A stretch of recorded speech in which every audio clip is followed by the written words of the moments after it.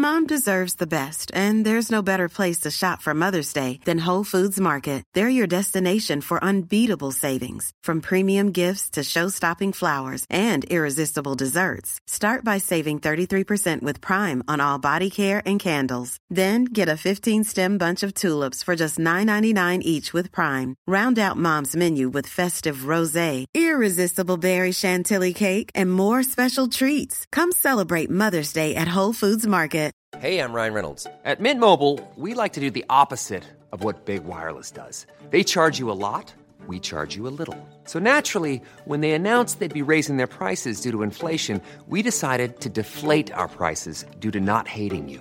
That's right. We're cutting the price of Mint Unlimited from $30 a month to just $15 a month. Give it a try at mintmobile.com/switch. $45 up front for 3 months plus taxes and fees. Promo rate for new customers for limited time. Unlimited more than 40 gigabytes per month. Slows full terms at mintmobile.com.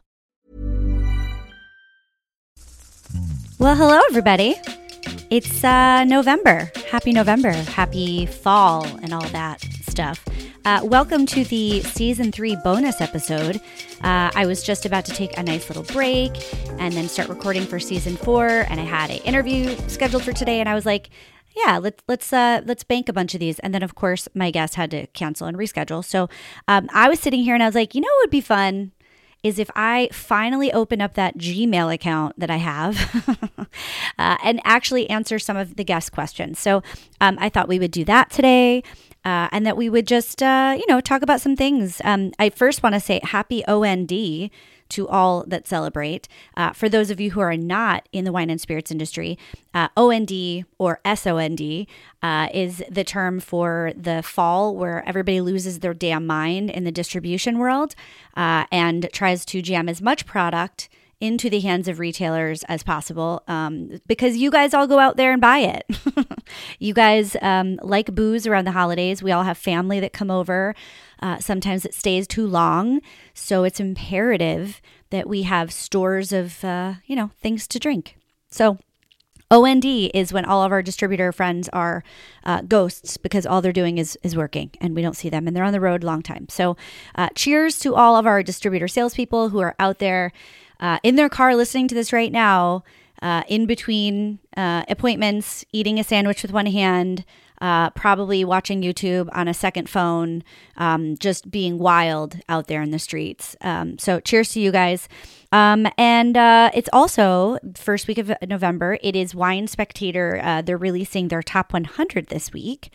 So I opened up my email a little while ago and damn was I surprised that the number 10 wine is a Marlborough New Zealand Sauvignon Blanc, which is kind of wild to me that it's the number 10. I don't know. I mean, I could be wrong, and please don't correct me if I am. I don't need that kind of heat in my life right now. But I don't remember the last time a New Zealand Sauvignon Blanc was in the top 10.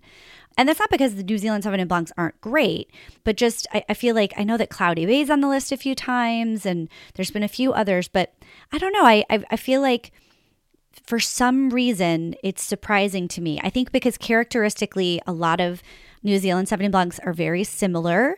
Like, I know that when you're blind tasting a wine like that, you pour it in the glass and almost immediately, if you're a wine professional, you know exactly what it is just by smelling it.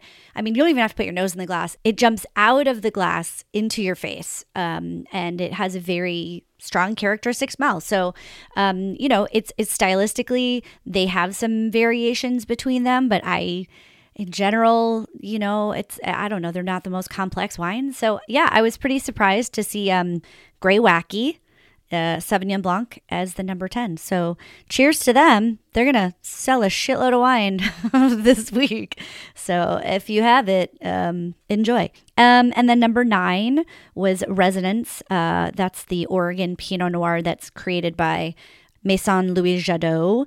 This is their project outside Burgundy. I think it's like $40. But I mean, also, this is no surprise. Oregon Pinots are...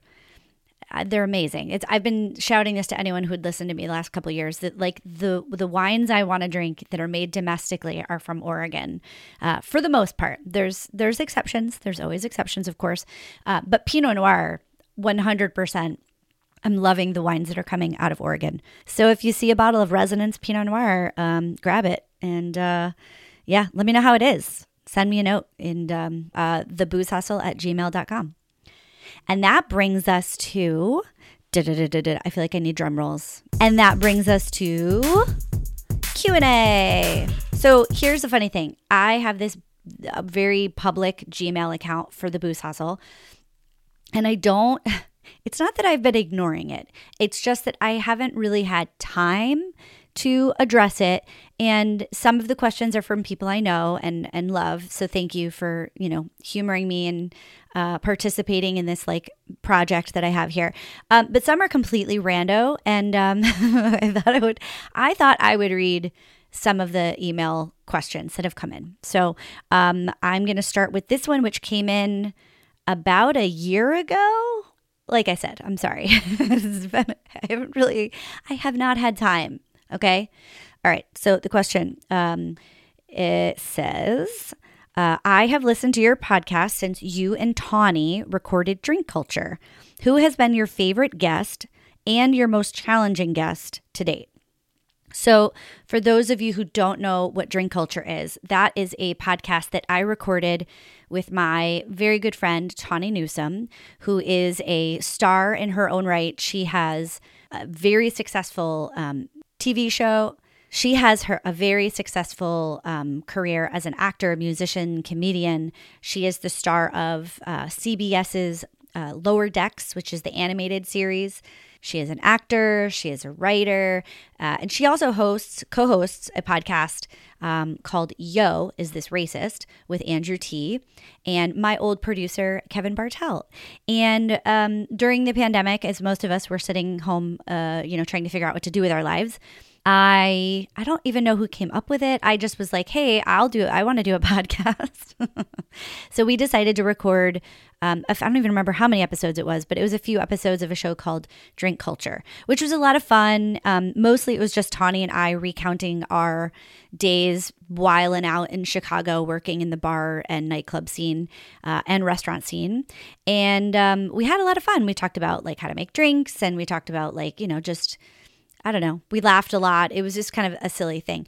But as the pandemic receded and Tawny got back to her real job and her real life, unfortunately, she didn't have time to record a silly podcast about booze. So I took the reins and I decided to, create this podcast, produce this one on my own. And for the first couple seasons, producer Kevin Bartelt, who is incredible. He produces right now. He's definitely working on a very popular podcast called Here to Help, or We're Here to Help, and several others. This is literally his full-time job. So he worked with me for the first couple seasons.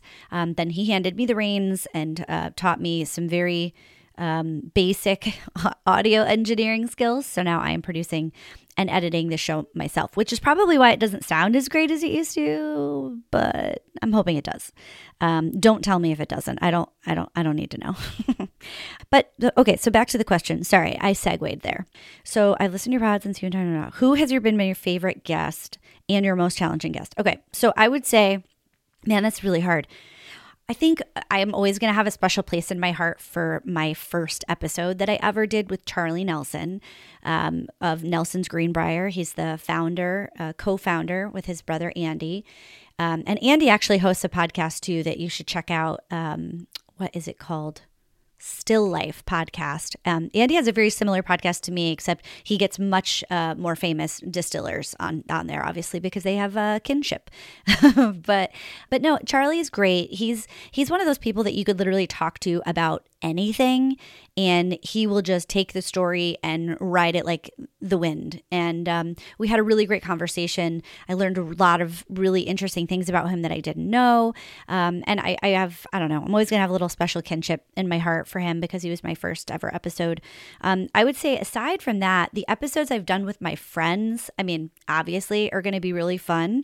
I did an episode with Khalid Williams in the first season, who is The Barrel Age on Instagram. He's a consultant and a educator, and he's very wise, and he's a bartending veteran, and he's just a very cool dude. The episode I did with Tawny is always fun. We do like holiday drink episodes. Love that. And then I actually took a field trip to a winery to a local winery, by the way, in New England with my friend Amanda. And I think we intentionally wanted to go to like 6 wineries that day, but we went to one and it was it was so bad that we were like, let's just wrap it up here. I think we have enough content from this one experience. And I mean, I don't want to shit on it, but it was just kind of, I don't know. It's hard for me to go to like, a New England winery where they're so sweet and so kind. And some of the wines are great. Some are using things wines that they're making themselves from grapes that are indigenous to the Northeast. And, but a lot of them are buying fruit and then making the wines, finishing the wines here. And there's just always something, I don't know. I don't love all of them. Now, if we're talking about New York and we're talking about the Finger Lakes, this is a completely different conversation. Even like some other New York, like some Long Island wineries, great. But in general, where I live, and I live in the woods in Connecticut, around me, I would say like C- experiences. And it doesn't help that when I go to the tasting rooms and I'm never like, oh, I work in the wine industry. But I seem like I know enough probably and ask the right questions that I don't need someone to like really explain to me what a grape is. I've always had these weird experiences in tasting rooms where people just kind of say wild shit to me. And I don't know, not mansplain. I guess it would be mansplaining, but it hasn't always been men. Men and women-splaining about winemaking, which is, I think, in a tasting room, part of their job.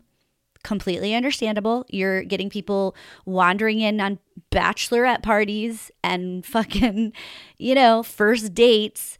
And they're going there like, oh, hey, let's just go to this winery. And they probably don't know anything about wine. And that's fine. But I don't enjoy that. I don't feel like I get that as much in tasting rooms in other places in the world. It's just here for some reason. It feels very like a fucking carnival. I don't know. I'm being a little harsh. So my bad if there's any Connecticut winemakers listening to this podcast, which is very, very unlikely. But that's not to say that you shouldn't go and try them. They're often on very beautiful pieces of land. They've got nothing but space to plant shit. So, okay, don't listen to me. Go. They're great. They're all great. Okay, I have segued so far off topic, but the field trip episode, Boozy Field Trip with Amanda, was a lot of fun just because you get to hear me and Amanda try very questionable wines and then review them in my car, which was a lot of fun. So, all right, on to another question. Oh, who is my most challenging guest? Ooh. I would say not challenging in a bad way, but there's 2 that I can think of right off the bat. First was the episode with John Malkovich. Yes, that John Malkovich, the actor. My friend Tawny, that I was talking about before, who is a fantastic actor, did a Netflix show called Space Force with John Malkovich. And in the process of recording a show, you get, close to people, you have a lot of time to like chat. They were talking about his winery in the south of France. She happened to mention that she has a friend that works in wine. He was intrigued. It turns out I don't have the type of job in wine that he would want to be intrigued by, but nevertheless, he was open and receptive to talking to me about his wines that he makes, which are wild. And when I mean challenging for that interview is that, dude, this guy's like a famous actor, number 1. So it was a little nervous. Number 2, he's a famous actor that I absolutely love. So like, I don't know if you've ever seen Being John Malkovich, but I love that movie and I've watched it too many times. So I was already kind of going into it with this really weird floating out of my body experience where I was like, is this really happening? And then also just like for editing purposes, he has, as you know, a very interesting way of putting sentences together. It's very methodical and he takes a lot of pauses. So there was a lot of editing. It was probably 9 minutes of editing just of him and his pregnant pauses, which also great. At the time I had a producer, so Kevin had that job. But I think it was just challenging because it was intimidating. Does that make sense? I think it makes sense. And then my other one, I think challenging for the same reason, was when I interviewed James Molesworth, who is the senior editor at Wine Spectator. And I think that's because, I don't know, I still have a bit of, what is it when you have a complex where you don't think it's, oh my God, I just talked about it on my episode with Chris Riesbeck where, imposter syndrome, where no matter what you do in your career, if you're talking to someone that's like respected or, revered in some way or well-known or, an expert in their field, when you talk to them, I have sometimes this shrinking feeling like I'm in third grade again and I'm going to say something stupid. And I very much respect the Wine Spectator publication for what they do. There are obviously counterpoints to that opinion. But for those of you who don't know, I went to school for journalism. I always, thought I was going to be a writer and specifically magazines. So I think there was a little bit of this weird, he's going to know you're a phony energy floating around in my brain. And I had to do a lot of homework so that I could feel, I don't know, not worthy, because that's stupid. I'm definitely worthy, but not like an idiot talking to him, because he's a very smart guy. He's very well read. He's, into jazz and music and, he's an all around interesting intellectual type person. And I didn't want to waste his time, if that makes any sense. So, all right. So I have one other question here. This one is, why don't you ever say where you work? Oh, okay. Well, this question specifically about why I'm so vague about talking about my job. And the reason is very early on in the podcast, I wanted to make sure I wasn't going to get in trouble because, this could be viewed as a conflict of interest to my job, and there's a lot of legalities around talking about brands. Specifically, we don't want to be perceived as promoting specific things. So I had reached out to the legal team at where I work, and I explained to them what I was doing and made sure that it was on the up and up. This was a few years ago. And the response from the legal team was, it should be fine as long as I don't say where I work, don't mention our brands specifically, and try to keep things very top line. So that is why I don't say where I work. I do allude to the type of place that I work quite often. I mean, you all know that I'm a wine and spirits industry supplier and that I manage a portfolio in the Northeast that is fine wine and craft spirits. But that's all you really need to know. I mean, it doesn't really matter, does it? I mean, I try to not talk specifically about people's brands anyway, just because I feel like, I don't know, I find the people more interesting than I do their brands. When I talked to Alejandro about Candela, that was so cool. I really wanted to know about that because I had never learned anything about Mama Juana before. So I was really interested to learn about that specifically. But in general, I don't know, I'm a student of the human condition. I really love the science behind development and how people end up where they are in their lives. And everybody has such a cool journey. And, I loved that interview I did with Souther Teague, and we talked about fucking IHOP. And I would have never in a million years guessed that Souther Teague worked at IHOP and that it was so pivotal for him in his career. So I don't know. I find people fascinating. I find talking to them really interesting. And I really just love sharing those stories with you guys. And I really hope that you learn something or you get something from it when you're, driving in your car and you're bored, that you have something fun to listen to. And I'm going to keep trying to bring you those types of episodes. I am currently recording episodes for season 4. I'm really looking forward to that. I've got some writers. I've got some more winemakers. I've got bartenders. I've got some just really smart and interesting people. And I really can't wait to share those episodes with you. I'm going to take probably a couple week, I don't know, maybe a month break while I kind of get my shit together.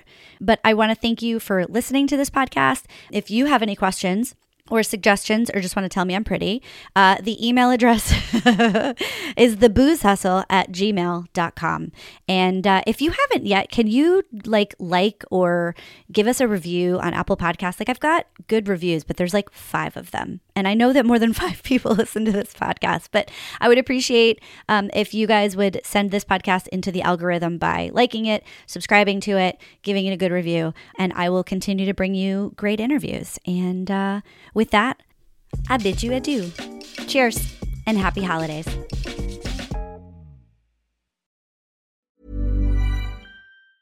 Ever catch yourself eating the same flavorless dinner 3 days in a row? Dreaming of something better? Well, HelloFresh is your guilt-free dream come true, baby. It's me, Keke Palmer. Let's wake up those taste buds with hot, juicy pecan-crusted chicken or garlic butter shrimp scampi. Hello Fresh. Stop dreaming of all the delicious possibilities and dig in at HelloFresh.com. Let's get this dinner party started. Planning for your next trip? Elevate your travel style with Quince. Quince has all the jet-setting essentials you'll want for your next getaway, like European linen, premium luggage options, buttery soft Italian leather bags, and so much more. And is all priced at 50 to 80% less than similar brands.